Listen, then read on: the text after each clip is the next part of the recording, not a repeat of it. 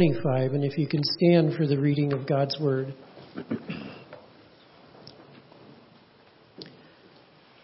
But the fruit of the Spirit is love, joy, peace, patience, kindness, goodness, faithfulness, gentleness, and self-control. Against such things there is no law. Those who belong to Christ Jesus have crucified the sinful nature with its passions and desires. Since we live by the Spirit, let us keep in step with the Spirit. The word of the Lord. Great, thank you. What's this? Number 5, number 6 in the series. We're talking about the fruit of the Spirit today. Most of my growing up years, well, from 3rd grade through high school, the time I left home and went to college, our family lived on a small acreage in the country east of Nampa, Idaho. When we first moved to this place, there was on our property what you might call an orchard. More accurately, it would be described as a weed patch that contained fruit-bearing vines, bushes, and trees. But we loved it as kids. You know, it was great for hide and seek and that kind of thing. So we had this orchard, but we, not being orchard people and really aware, you know, some folks can look at the leaves and the bark and say, oh, that's an apple tree, that's a pear tree, that's a peach tree, but we didn't know that. So, being unaware, except for the grapevines, we recognize grapevines. But except for those, we had no idea what these things would bear when it came time to bear fruit. And really, even for the grapes, we didn't know if they'd be white grapes or red grapes or purple grapes. Well, once the fruit started being produced, we discovered that we had apples, peaches, pie cherries, 2 varieties of plums, purple Concord grapes, currants, and gooseberries. Yeah, we were loaded. Actually, we weren't, well, the real surprise was the gooseberry bush. We had no idea that this thing would produce fruit of any kind. We just knew that we had this bush out there. When it always did great. The sad part was we never made use of the fruit. As kids would go out and pick stuff off it and eat it, but that was about it. The point is that we recognized each bush or vine and tree by the fruit they produced. Well, the same idea applies to Christians. So here's our first point. Fruit is the evidence of a Spirit-controlled life. Fruit is the evidence of a Spirit-controlled life. In Matthew chapter 7, verses 16 and 17, Jesus says this, "By their fruit you will recognize them. Do people pick grapes from thorn bushes or figs from thistles? Likewise, every good tree bears good fruit, but a bad tree bears bad fruit. By their fruit you will know them. You will recognize them." And so Jesus says that, but he also says there's good fruit and there's bad fruit. In Galatians chapter 5, Paul contrasts a life filled with bad fruit to a life filled with good fruit. If you read some of the verses previous to what Dean read today, there's a rather lengthy list of unsavory things that Paul talks about, which would be considered bad fruit.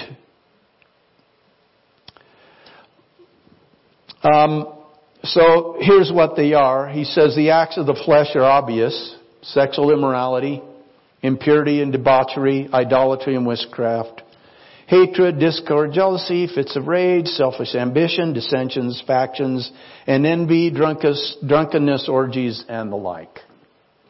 Which, and the like means he could have gone on and on. Then we're told the consequences of producing bad fruit. He says, those who live like this will not inherit the kingdom of God. So then, what is good fruit? Paul lists these as the fruit of the Spirit. Dean read that for us this morning. Love, joy, peace, patience, kindness, goodness, faithfulness, gentleness, self-control.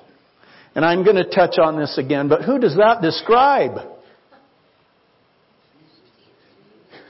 Don't be like the Sunday school class where the teacher described a squirrel and said, "What did I describe?" And the kids said, "Well, I think the answer is Jesus, but it sounds an awful lot like a squirrel."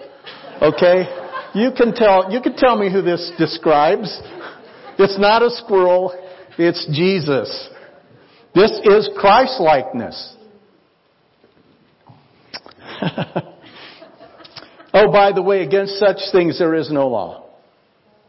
You can do these all you want and you'll be okay. Mostly, except maybe in our culture today. So, let's be clear here. When Paul says such things against such things there is no law. What he's talking about is God's law, actually.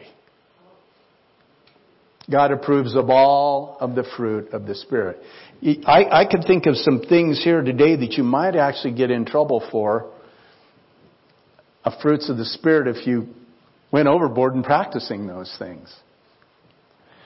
On the other hand, that list that I read for you before, if you look at those,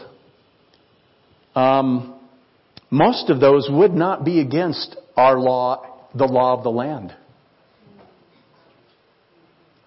You can have rage as long as you don't hurt somebody when you have that rage, and there can be dissension, and we know about sexual immorality. No issues with that. So, unfortunately, that whole long list of stuff that Paul says, if you practice this, you won't inherit the kingdom. Most of that, according to the law of the land, you would never be in trouble for. Kind of sad, isn't it? Paul lists these things, the fruits of the Spirit. So I want us to think for a moment about the fruit of the Spirit. Might this describe Jesus? Well, yeah, the Holy Spirit is the Spirit of Jesus, so yeah. If that's the case, if we're describing Jesus, the fruits of the Spirit evident in us would be indicative of Christ-likeness, right? Okay. And I think that's what God wants to see in our lives. He wants us to be like Jesus. Charles Ryrie, in his book So Great Salvation, says this: if the goal of the Christian life may be stated as Christ-likeness, then surely every trait developed in us that reflects His character must be fruit that is very pleasing to Him. And in our text, notice that Paul doesn't focus on any one of the fruit. It's called the fruit of the Spirit, but fruits.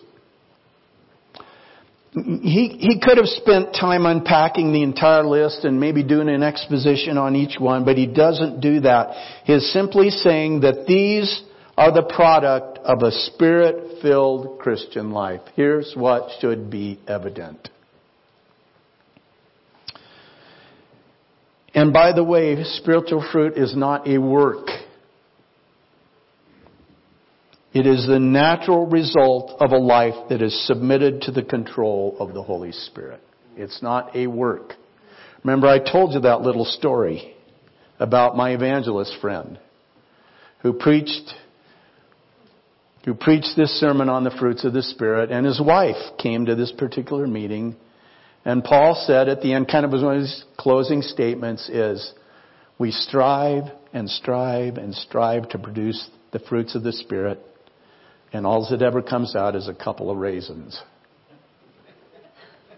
And his wife said, Paul, do you know what that sounds like? But anyway, the point is, we cannot strive to produce the fruit of the Spirit. The Holy Spirit does that in us.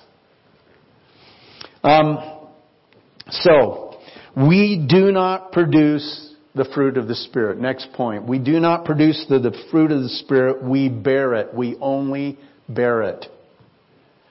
John 15:8.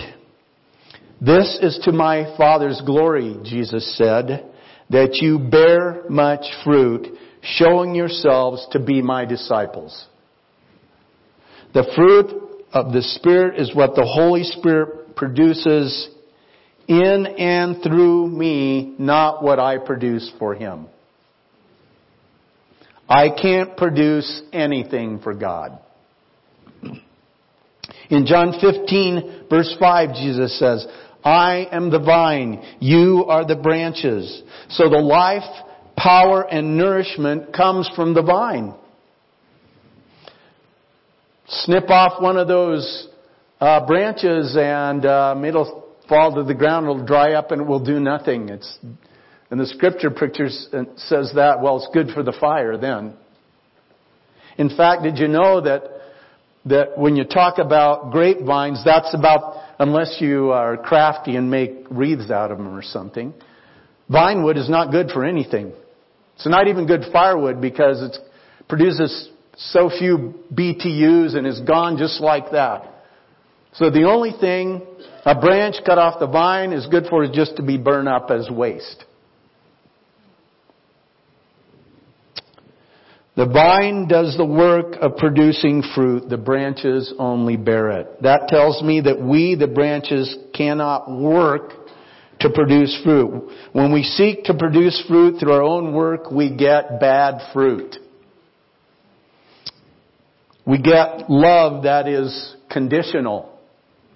We get peace that succumbs to worry.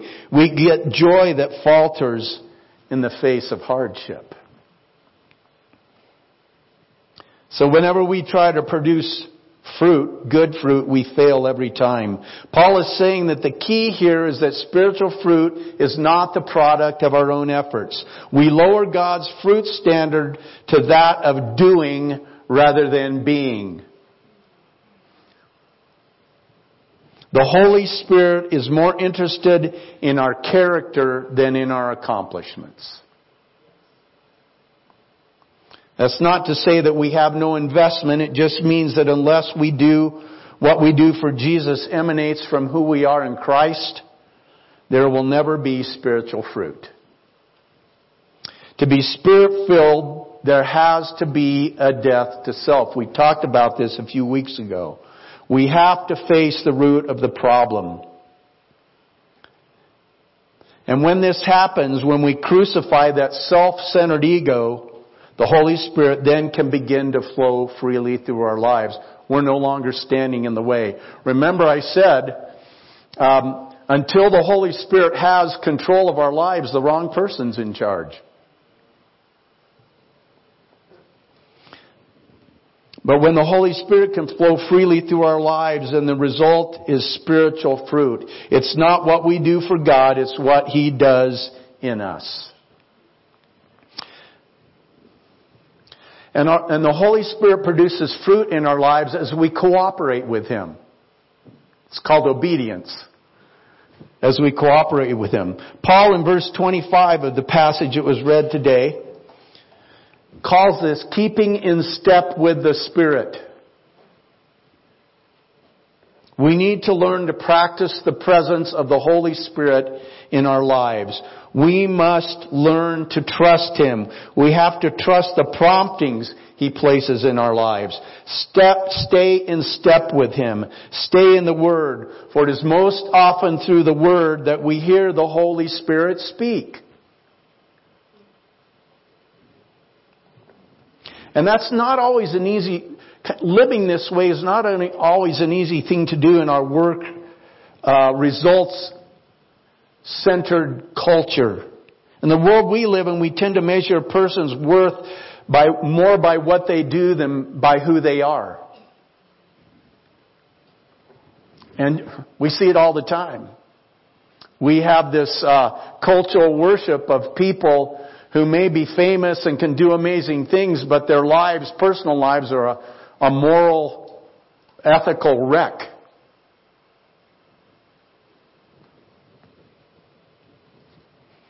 But that's our tendency, is to measure a person's worth more by what they do than who they are. Think about what we do when we first meet a person. And this is really true among men, maybe more so than women. But it's usually not very long until we find out what they do for a living. And when a guy goes up to a guy and shakes hands and say, what do you do? He knows automatically you're talking about, well, what do I do for a living?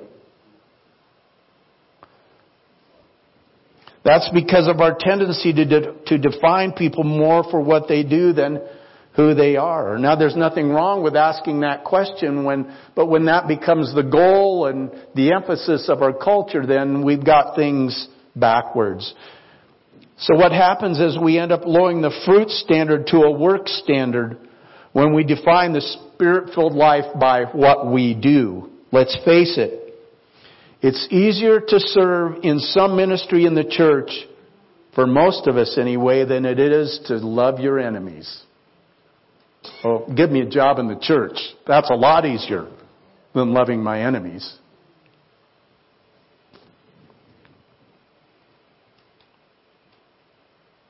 See, you can do that kind of thing and still harbor you can serve in the church and still harbor bitterness in your soul towards people.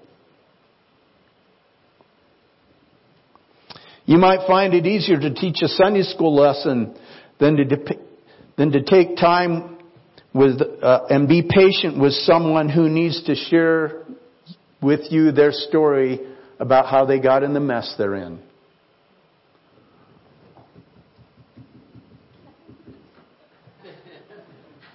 Come on.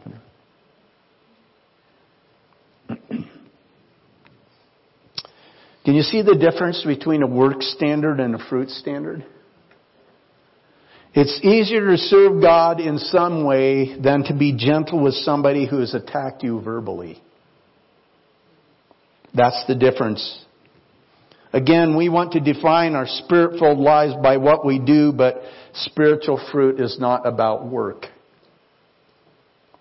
We also need to understand that spiritual fruit is not a gift. We talked about the gifts last week. We lower the fruit standard to a gift standard when we rely on experience over character. We live in a culture where the answer to what is truth has become whatever we want it to be, which is kind of scary if you ask me.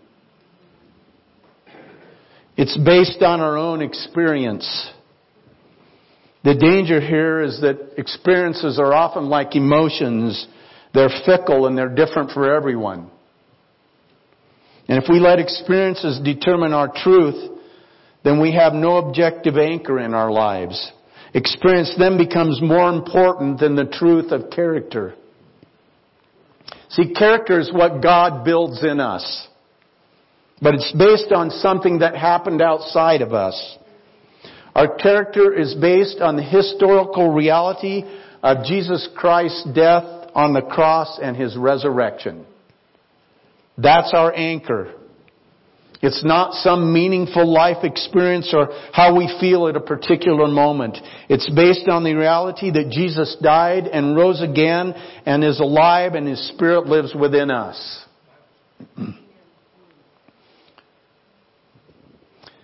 Our character then comes as we build our lives on that foundation, which is absolutely true. That's absolute truth. It will always be true. It's always been true. It's true now. It'll be true tomorrow. The Spirit-filled life is not defined by what gift we've been given or what experience we've had. Rather, it is defined by the gifts we share out of the character of Jesus Christ in our lives. We like gifts and we like sensational experiences, don't we? But God is interested in our character. He's interested in the fruit of our lives. The fruit standard is a higher standard than the gift standard. Let's admit it. Gifts can have very little to do with the way we live and the way the world lives. And when there's no noticeable difference, we've lost credibility in a lost world. Yet there are many out there We talk about a watching world. There are many out there who realize that because of our connection with God, there is a difference in the way we treat others. Maybe in our own home, our own spouses, or raise our kids, or spend our money, or invest our time, or react to life's challenges. Think about the death of a loved one. How can you be smiling? Everybody knows you're supposed to grieve and, oh no. They just graduated. That's a reason to celebrate. People listen, the way we handle the adversity of life is a huge clue to the work of God in us. Right?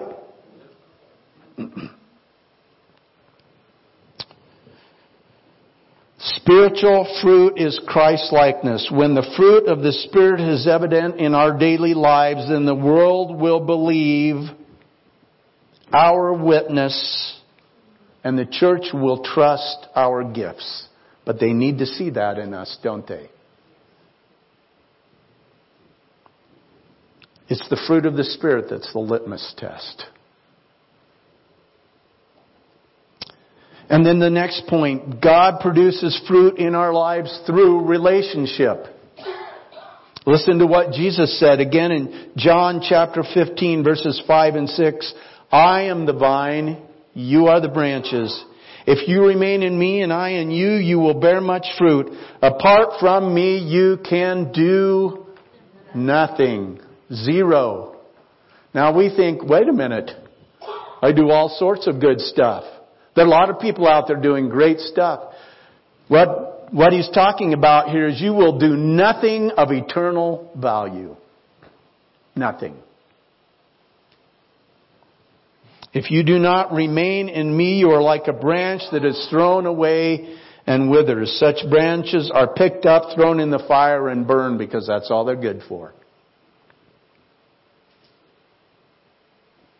So apart from the vine, the Spirit of Jesus, we cannot do anything of lasting value. It's not about experience or a gift or the work we do. It's about our relationship with Jesus Christ.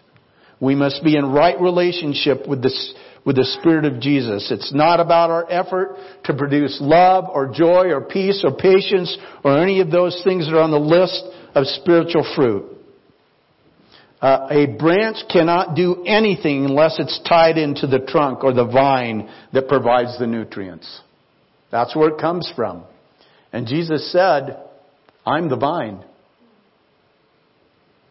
It's about a daily, growing, dependent relationship with Christ that will result in us bearing fruit.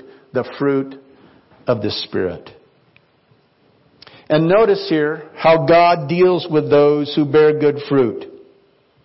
Next point. Fruit-bearing branches are pruned. Ouch! Jesus said, I am the true vine and my Father is the vineyard keeper. This is John 15 verses 1 and 2. I am the true vine and my Father is the vineyard keeper. He removes any of my branches that don't produce fruit, and He trims any branch that produces fruit so that it will produce even more fruit. Every branch that bears good fruit is pruned so that it will bear even more fruit. Pruning is a fairly extreme process sometimes.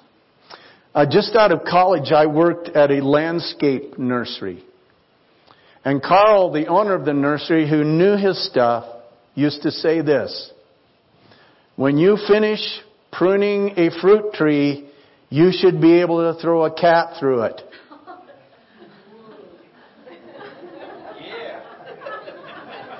Now, that's not about throwing cats through trees.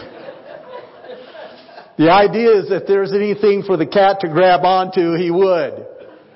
In other words, it would look pretty extreme to the novice. Wow, you hacked the daylights out of that thing. But that's what needed to happen, that kind of pruning.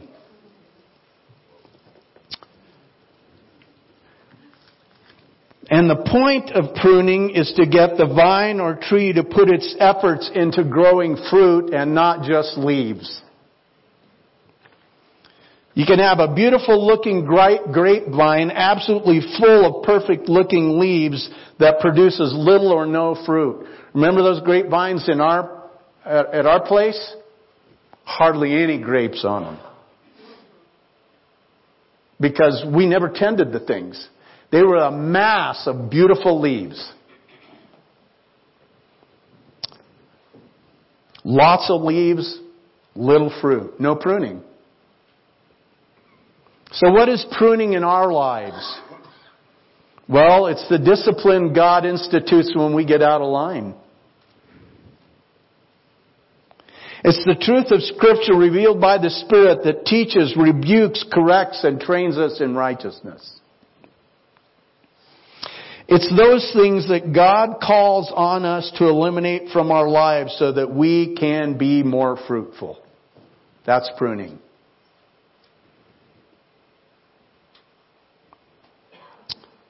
And by the way, the message there is if you don't produce good fruit, you're going to get pruned. If you don't produce any fruit at all or bad fruit, gets cut off and thrown in the fire.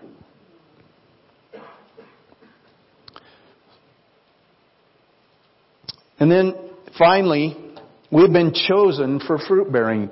Jesus again in John 15:16, you did not choose me, I chose you and appointed you so that you might go and bear fruit that will last, so that whatever you ask in my name, the Father will give you. What a great thought. God chose you and me that we might go and bear fruit that will last. Wow. God said to me, I chose you to bear fruit. What a privilege to be a branch on the one true vine. God believes in us enough to choose us. He's appointed us. And remember that even though He's done that, it's not about us. Just make yourself available for Him to flow through, because that's all a branch on the vine can do.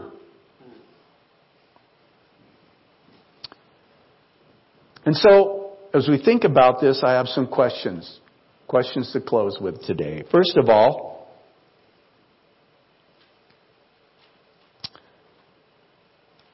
is the fruit we're bearing fruit that will last? Because if it isn't, everything else is going to burn up. Did you know that?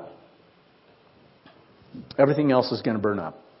There's only some things that are going to last eternally. I had a friend, the same friend, the evangelist friend, who did some preaching in Alaska. He lived there for a while. I think he pastored a church. He drove around an old beat-up Volkswagen Bug. And they used to make fun of him for his car. And he said, I don't care, because one day it's going to burn up. And you're not going to be able to tell the difference between my VW Bug and your Cadillac. It's all going to burn up. There's only some things that are eternal. Folks, once things come to an end, the gifts are no longer going to be needed. But the fruit of the Spirit goes on forever and ever and ever. So what do our branches look like? Is there anything in our lives blocking the flow of the Holy Spirit?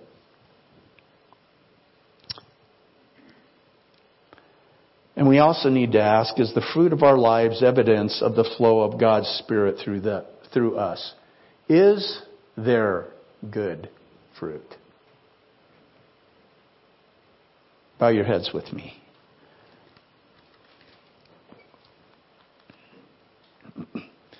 Father, I know that every single one of us here today, and we may be at different places on our journey with Jesus, but we're all still works in progress.